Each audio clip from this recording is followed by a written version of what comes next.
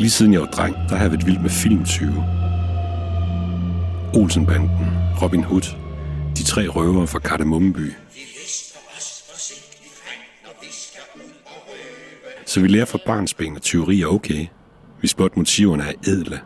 Eller hvis dem, du stjæler fra, blot er nogle dumme kapitalistiske svin. Der skal handles hurtigt og drastisk. Det gør det ikke.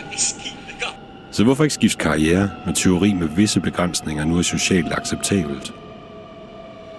Mit navn er Steffen. Jeg er journalist. Virksomheden Radius måler hvert år troværdigheden blandt 26 faggrupper, og her skraber mit fag i bunden, sammen med politikere og brugtbilsælgere. Måske er det i virkeligheden en social opstigning at lægge karrieren om og lære indbrudstyveriets ædle og oldgamle håndværk. Jeg skal mødes med Daniel Iversen. Han er 27 år og har begået flere end 400 indbrud. Han kan sit håndværk. Han har lovet at vise mig, hvordan man gør. Jeg møder ham en kold søndag formiddag på togstationen. Han kommer gående sammen med sin kæreste. De bor i Haderslev. Jamen okay, hvis vi så ser... Ja. Kvarteret. Ja. Det er så det derovre. Det er det der kvarter derovre? Ja. Okay. Men det ser da lidt spændende ud. Det gør det. Jeg synes, at vi skal gå over og kigge på det. Og se, om vi kan finde et eller andet spændende. I 2018 blev der anmeldt 28.675 indbrud i danske beboelser. Blandt topscorerne ligger Hørsholm, Dragør og Rudersdal. I 3. kvartal 2019 var der 34 indbrud i det her kvarter. Hvis man sådan tager sådan nogle boligkvarterer, hvad gør det attraktivt for indbrudstyve? Jamen, hvad gør det attraktivt? Jamen, jo flere designerlamper de har i vinduerne for eksempel, det er også en attraktiv ting. Hvis det ikke er nabohjælp, det er også attraktivt. Og hvis området har høje hække, og det ser ud til at være let tilgængeligt rundt omkring, det er også noget, der gør det attraktivt. Nu skal vi kigge på påklædning og attituden.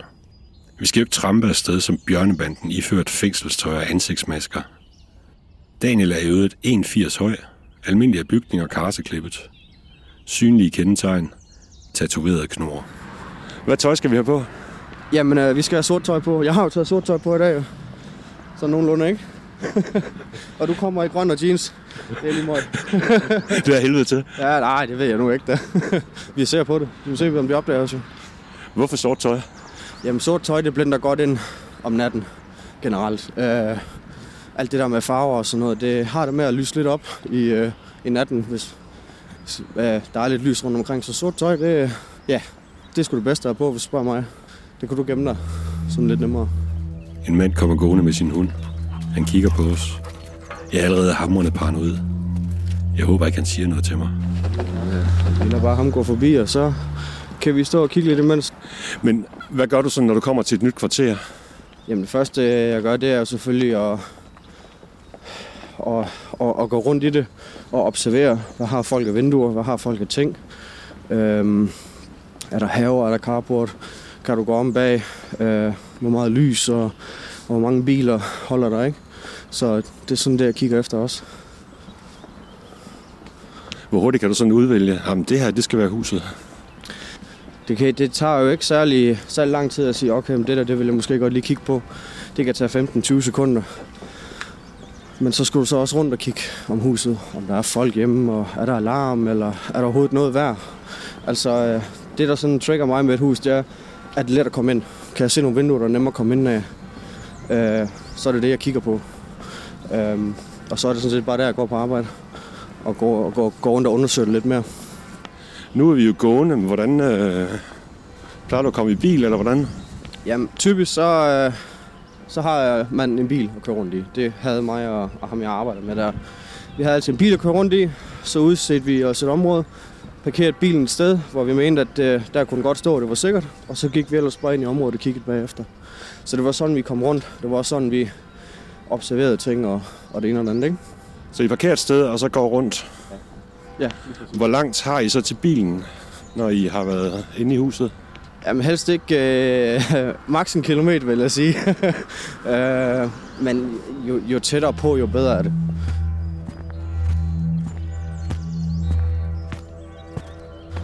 Kan du prøve at beskrive det her hus?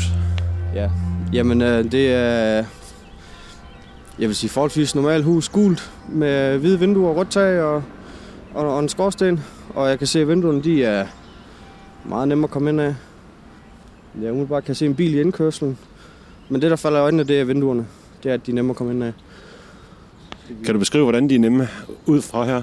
Ja, altså, hvis det er de rigtige vinduer, jeg tænker på, så har de kun 2 hasper. En foroven og en forneden i aluminium. Og typisk, når man skal ikke bruge særlig mange kræfter på at komme ind af de vinduer, men typisk, når du knækker det vindue, så knækker de i aluminium. Så du kan næsten brække den op med en ispind, hvis det er det, du vil. Hold op. Ja. Og så tænker jeg på, der er noget med postkasser også, og hække. Skal vi prøve at tage dem også? Jo, jamen altså, nu vi kan tage postkassen der. Jamen, jeg ved, der er ikke så meget, jeg synes ikke, der er så meget at sige om den. Skal vi lige prøve at gå ind og se, om der er noget i? Ja, der er post, men det er ikke blevet taget op. Så det kan måske være et godt tegn. Ja, men der er en bil i indkørslen, og der er faktisk også høje hække, så de er okay, de hække her. Der kan man godt gå sådan nogenlunde i gang uforstyrret. Så det er, man kan i princippet godt tage den her forfra? Ja, i princippet. Altså, nu har vi selvfølgelig ikke været om bagved at kigge endnu, men umiddelbart sige ja, hvis der ikke er andre muligheder om bagved, så kan man godt tage den forfra. Som indbrudstyv skal man forstå sine fjender. Det er selvfølgelig politiet, men også nysgerrige naboer. Og især de gode råd, man kan læse om som husejer. Tøm postkassen, fjern skraldet. Alt sammen for at få det til at se beboeligt ud, for at snede tyven. Selvom jeg kun er i lære som indbrudstyv og har den erfarne Daniel med, er mine sanser godt og grundigt skærpet. Skraldespanden, er det noget, du kigger i? Ja, det kan man nok godt. Nu skal vi se. Skal vi prøve at gå og kigge ind? Det er opfyldt.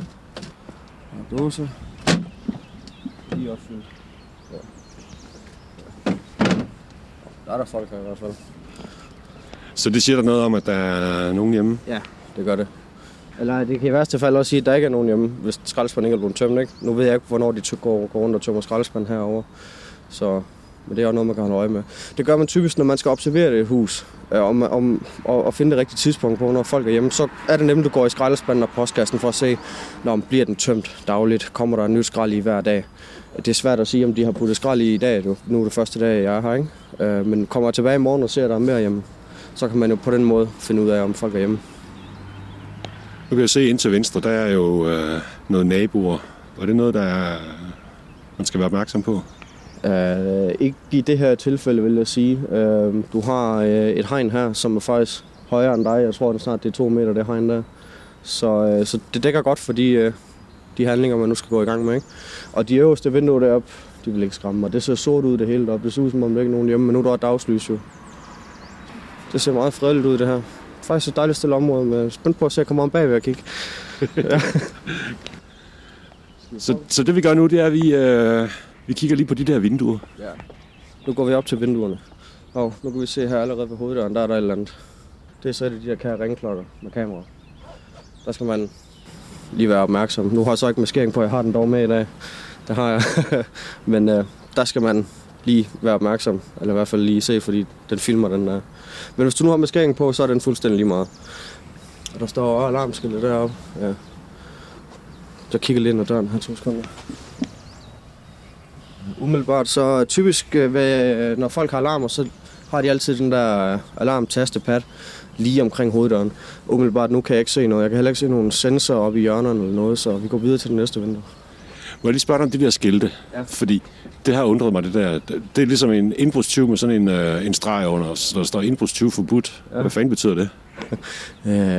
Jeg tror, de ikke vil have indbrud. Det er i hvert fald sådan lige det, jeg tænker, at det skal indikere. Men det er ikke noget, der skræmmer? Nej, ikke nødvendigvis. Nu er det, at nu går vi rundt og kigger for at se, om man kan se nogle sensorer, alarmer eller et eller andet. Og så tager vi den derfra.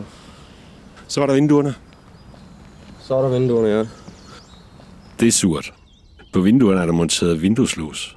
Det gør tingene en smule mere besværligt. Og der er sikring på der. Nå. Jamen. Så er det måske ikke herfra, at vi skal starte. Vi går lige videre til næste vindue. Der var der en hund der. Nej, den ser sød ud. Man er opmærksom. Det er så fint, for nu kan man kigge på bagsiden af vinduerne. Nu kigger ind, så kan man rigtig se, om der er sensor eller hvad der er. Nu gør det godt nok lidt svært, for de her lameller, de er dernede, så man kan ikke rigtig se hjørnerne. Nu umiddelbart ser det fint nok ud. Jeg synes, vi skal gå rundt om bagved. Der kan man se stuen. Og nu har vi jo brugt relativt lang tid på forhaven. Hvor lang tid må vi bruge på det her stykke? Jamen altså, på observationsstykket, maks 1 minut, vil jeg sige. Det tager ikke særlig lang tid, en mand. Det tager 10 sekunder at kigge et vindue igennem. Så danner man så nogenlunde billede af, om det er til at gå ind eller ikke er. Jeg kigger lige ind i vinduet her. Nej, jeg kan ikke se nogen sensor eller noget. Og heller ikke lige umiddelbart kan jeg heller ikke lige se nogle magneter ved vinduerne. Det er udmærket. Det er søndag formiddag. En af de dage, hvor der sker færrest indbrud. Fredag er indbrudstyvenes mest aktive dag. Der begås flest indbrud om formiddagen mellem kl. 10 og 12. Der begås færrest indbrud om natten og tidlig morgen. Så går vi om langs skavlen af huset, og så skal vi nok om i baghaven. Okay. Og der er noget hegn. Og det går rimelig tjept med at få det løsnet op. Det er dejligt fredeligt heromme. Der er ikke nogen, der kommer og larmer. Det tog lige 5 sekunder, det her. Ja. Så er vi om på bagsiden. Og se, der er næsten ikke nogen, der kan se dig her overhovedet. Du kan faktisk stå og arbejde i fred og ro. En undersøgelse viser, at tyvenes favoritindgange er stuevinduer, terrassedøre og hoveddøre. Især er stuevinduerne populære og tjener som adgangsvej i 37% af alle villaindbrud. Det er et rigtig dejligt sted, det kan vi godt lide. Men lad os lige prøve at gå op til terrassedøren her. Og hunden den står der lige så fint og kigger. Ja. Den er opmærksom. Det ser også fint ud heromfra. Det gør det. Ikke noget alarm eller noget, hvad jeg lige kan se. Og vinduerne de er også til at læse af, hvis de er svære at få op. Så det kan man også komme ind af den vej. Umiddelbart vil jeg sige, det var her, vi startede. Men der er lige nogle vinduer her, vi skal kigge for de her mørklægningsgardiner der. Jeg har ikke nogen lommelygte med. Vi burde have haft en lommelygte. Ja, jeg glemte min derhjemme. Så, men typisk så kan man bruge en lommelygte til at kigge, at du ser, der er sprækker imellem lamellerne her, så kan man også lige hurtigt se, hvad der sker. Lad os prøve at rykke til næste vindue der. Sådan. Det var lidt soveværelse, lidt træningsrum. Det typiske soveværelse, i hvert fald erfaring med mig, det er, at der er altid gode sager i et soveværelse. Folk, ældre mennesker har det med at gemme smykker og penge og andre små værdier derinde i skuffer og skab. Så det her, det er et interessant rum. Spændende. Men stadigvæk ingen sensor eller noget. Men det vil være her, jeg vil hoppe ind, hvis det var. Eller det store vindue derhen. Der kan du læse af. Og der kan du komme ind lydløst, og så er du fri for at stå og brække i vinduet, for det larmer helt vildt. Så når der er mulighed for at læse vinduer af, der er sikringer på vinduet, så læser man vinduer af, typisk, for det larmer mindst. Kan du prøve at forklare, hvad skal du bruge af værktøjer? Jamen, her der kunne jeg faktisk nøjes med et stemmejern. Men en stor, bred skruetrækker flad, det kunne jeg gøre det. Typisk så starter jeg med at pille den her af, den kan du rive op. Den larmer lidt, og så kan du se, at der sidder de der blåsøm, læstersøm. Og så brækker du bare ud, stille og roligt. Hele vejen op, og tager den af, og så gør du med den øverste, den her. Og den nederste der, og ind under her, og så kan du vippe vinduet ud. Der sidder sådan nogle små klodser, sådan nogle plastikklodser for at holde vinduet centreret. Det skal du bare lige vippe ud. Og så nogle gange kan du være heldig, der sidder lim rundt i. Det kan godt være lidt bøvl, men der skal man bare lige være forsigtig. Og så kan du sådan set hoppe ind. Du kan tage hele vinduet ud, og når du er færdig, kan du sætte vinduet og læste i igen, hvis du vil. Og så er det faktisk ikke at se, at man har været der. Pænt og nydeligt. Ja, lige præcis. Meget pænt og nydeligt. Hvad ville du have gjort, hvis der ikke havde været de der sikringer på? Jamen, så har jeg bare brækket vinduet op. Det havde jeg. Der er godt nok de her sikringer her, eller ikke, jeg måske ikke lige kalde den en sikring, men den kan godt være en sikring, du ved, hvor man sætter, hvor vinduet kan åbnes i takker. Den kan måske være en lille forhindring, men det vil ikke være noget, der vil stoppe mig sådan umiddelbart. Er der noget, man skal være opmærksom på her med, der er sådan lidt naboer? Ja, altså nu kan man sige, nu er det høj hæk, og der er træer over det hele, og den er faktisk rimelig godt dækket af. Altså, det er jo lidt begrænset, hvad folk de kan se. Altså, der er faktisk kun et vindue deroppe, folk kan kigge ned af. Sådan et tagvindue, og du har godt nok en nabo derovre, der måske lige kan snige sig igennem, og så kigge igennem hækken, og måske op i hjørnet. Men her vil jeg sige, der er rigtig god arbejdsro. Det er et perfekt sted at begynde. I haven ligger der en stige op ad hækken, og langs med skuret står der en række haveredskaber. Alt sammen noget tyven sætter pris på. Stigen kan bruges til at kravle op til altanen, og redskaberne kan bruges som værktøj til at brække vinduerne op. Så havde vi jo den her stige. Ja, det har vi. Men vi skal lige prøve at se. Se, det så jeg ikke, da vi gik her jo. Se det deroppe. Det er jo genialt. Nu ligger der en stige deromme, og det er perfekt at komme op der.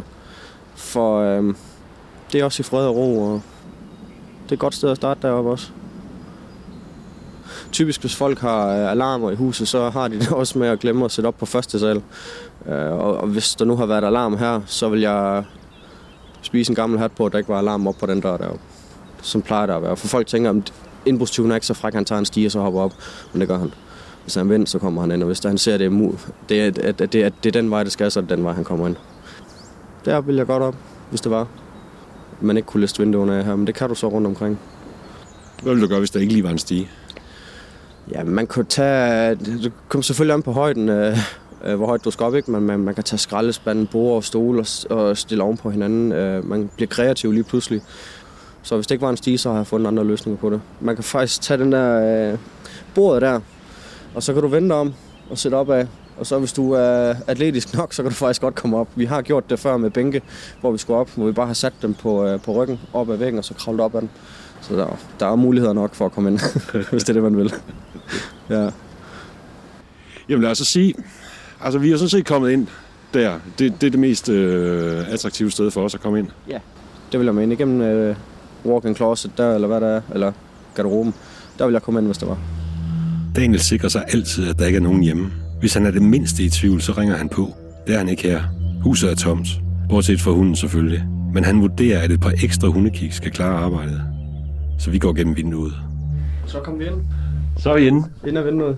Og det var meget nemt at komme ind af. Jeg har det sådan, når jeg er inde i et hus, når jeg lige kommer ind, så skal jeg gerne lige lytte 30 sekunder. Om det nu var et eller andet. Nu ved jeg, at der er en hund. Så. Men lige lytte og være stille, og så ellers gå rundt. Men jeg tror, jeg vil gå... Måske lige gå hen til hunden først, for at se, hvordan den tager det, inden jeg begynder at rode rundt. Jeg åbner lige her. Vi er inde i huset. En stor cheferhund kommer os i møde. Den springer på Daniel og slikker ham i ansigtet. Den er glad for selskab, og altså ikke meget værd som vagthund. Ja, han er jo rigtig glad. Han er rigtig glad. Så det er jo fint. Der behøver engang hundebom. Så nu kan jeg gå i gang. Han er rigtig glad, så vi kan gå ind i soveværelset, eller han og så... Der er simpelthen et etableret forhold med hunden her. En undersøgelse foretaget for Forsikring og Pension viser, at smykker, ure og kontanter er de mest populære varer blandt indbrudstyve. Herefter kommer computer og iPads, skarpt forfulgt af mobiltelefoner og kameraer. Så det er meget fredeligt, og der er ingen alarm eller noget som helst heller. Det... Ja. Og der, hvor du var trukket for, der er der heller ikke nogen, så det er fint.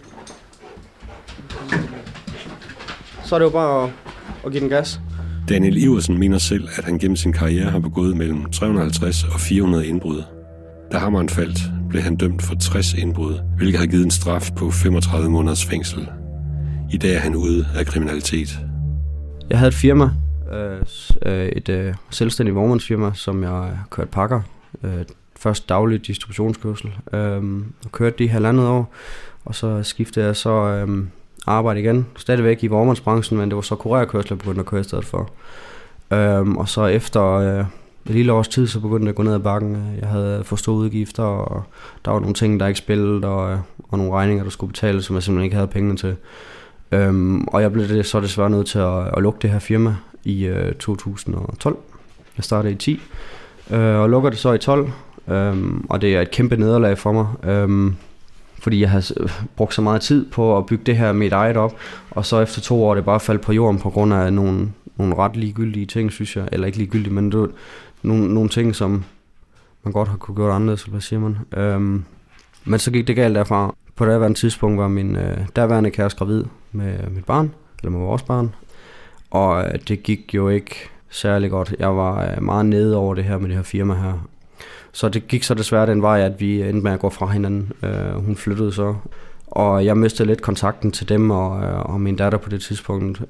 Og så begyndte jeg så at fylde mit hoved med stoffer, fordi jeg simpelthen ikke kunne holde det her ud. En ting var at miste firmaet, ja, det var selvfølgelig træls, men og lige oven i købet at miste, eller kæresten skulle gå fra en, og ingen kontakt til hende eller sit eget barn. Så det var bare nederlag på nederlag på nederlag. Og så tager det simpelthen fart derfra. Jeg begynder at få opbygget mig et rimelig hæftigt stofmisbrug, Og pengene, det begyndte jo stille og roligt at slippe op, fordi jeg skulle ikke have et normalt arbejde. Jeg synes, det der arbejde, det var simpelthen så latterligt, at hvis man ikke engang kan banke et firma op og holde det kørende, hvorfor fanden skulle jeg så begynde at arbejde? Det gad jeg ikke. Ikke et lovligt arbejde. Så jeg fandt andre måder at lave penge på. Der var nogle kammerater dengang, som introducerede mig for det her indbrudshalløj, og tippede mig med tip, at jeg kunne hente den her ting, og så kunne jeg komme og aflevere den, og så få nogle kontanter ud af det. Ja, og så de næste 7 år frem, sådan set. Altså fra da jeg er 20, og så indtil nu er 27, der har der bare været fuld knald på med indbrud og tyveri og diverse andre sager og fængsel og ud igen og starte forfra og fængsel igen. Og vil man have en forretning op at køre som indbrudstyv, så skal man have fokus på kundepleje, og man skal kunne overholde sine aftaler og levere til tiden, omtrent som i andre brancher. Dengang jeg startede, der fik jeg også hurtigt, eller mig og min kammerat, vi fik hurtigt opbygget et navn og et, jeg kan kalde det et brand, men vi fik at vide, at vi var gode til det, og det folk bestilt, det kom vi med. Så jo bedre du er til at lave din knæk, og jo hurtigere du kommer med varen, jo mere, attraktiv bliver du lige pludselig. Og så er det lige pludselig en, der hører et eller andet, jamen ham der, og vi skal lige have fat i ham, og så begynder det at stille og rulle ind, vel at mærke, hvis du er god til det. Vi fik jo de her tips, hvor folk de vidste det ene eller andet, men det var lige så tit, at vi bare fik en købmandsseddel, en dosmerseddel, sådan det mangler vi, og så var det jo bare ud og i gang. Så det er sådan lidt, knald eller fald, eller hvad siger man, 50-50, halv-halv, hvad man lige får stukket i hånden, eller hvad de lige spørger om, eller hvad de lige mangler. Som 20 du ved, så kan du starte på inde på ejendomsmæglernes hjemmeside. Også mere for at observere, hvad der er i huset, eller for at se, hvad der er i huset. De har det jo med at tage billeder af husindvendigt med for det meste alt inventar, der nu er. Der kan godt gemme sig designerting, lamper eller det eller andet. Og de tager jo for alle rum, mere eller mindre, fra kælder til kvist. Så der kan man også få danset et godt billede over, hvordan det ser ud, om der er alarm, om der er sikringer, eller hvad der nu er, ikke? Så det er også en god måde at komme i gang på. Kunderne, det var dig og mig, familien Danmark. Dem, der i andre situationer ville kræve retten til at koge sæbe af indbrudstyve i eget hjem. Halen, det er nemlig direktøren, der godt vil bespare nogle penge på designerstolen, eller gymnasieeleven, som godt vil have et billigt fjernsyn, eller moren med de 3 unger, som vil have en iPad, eller en spilmaskine, eller andet. Det er typisk de folk, der kommer. Det er et bredt folk, der kommer. Den kreds, jeg var i, kriminel kreds, der er det jo forgreninger ud over det hele. Folk kender ham, hende, han. Så der var jo en af måderne at komme af med tingene på. Ellers så havde jeg brugt jeg tit de sociale medier. Det kunne være Facebook, det kunne være andre salgssider, som vi har her, som jeg kunne komme af med tingene med. Typisk så havde de hæler, som aftog de ting. Men det var nogle gange, hvor jeg kom op med ting, hvor de siger, at jeg skal ikke bruge den alligevel, eller det vil vi ikke have, eller et eller andet, og så stod man jo selv med varen. Og så var det jo så her, at jeg begyndte at bruge de sociale medier og andre salgssider til at sælge. Og så skaber man jo så en kontakt lige pludselig, fordi nogle folk, der kommer og køber, de ved jo godt, det måske er stjålet. Men de har jo med at kontakte en igen. Eller jeg kunne også have det med at kontakte dem igen. Simpelthen, jeg har en stol med ansæt den her gang, hvad siger du til det? Så sådan noget, så kan man hurtigt skabe sig et netværk den vej over. Efter at have afsonet dommen på de godt 3 år for de 60 indbrud, politiet kunne bevise, har Daniel sagt farvel til kriminaliteten. Ja, nu sidder jeg så her i dag og har formået at vende skuden på grund af en ting var, min lillebror, han døde, mens jeg var inde og afzone her, så det tog rigtig hårdt på mig, og det var med til at give mig den her drejning, jeg har i dag, eller har taget i dag, om at gå den lovlydige vej, hvis man kan sige det sådan. Men også min kæreste, min nuværende kæreste, hun var også med til at give mig et spark i den rigtige retning. Så en kombination af de her ting her, så har min kæreste og min brors død hjulpet mig den her vej, eller der hvor jeg er nu, ikke? Nu skal I høre godt efter, for de råd, der kommer her, de kommer fra en professionel. Sådan undgår du at få besøg af Daniels tidligere kolleger. Et af rådene er blandt andet, at du skal undgå opdateringer på sociale medier, som du ikke ønsker tyvene skal vide. Undgå opdateringer på Facebook. Det er jo meget vigtigt. Folk, de har det med at... Altså, man ved jo ikke, hvem der laver det indbrud. Det kan være din fædres kammerat, som kan se, hvad I foretager jer, fordi man er venner eller et eller andet, ikke? Så det der med at gå rundt og opdatere om, nu er vi lige taget på ferie, eller tjekker i lufthavnen, eller... Det skal man passe på med. Man ved ikke, hvem der kigger med.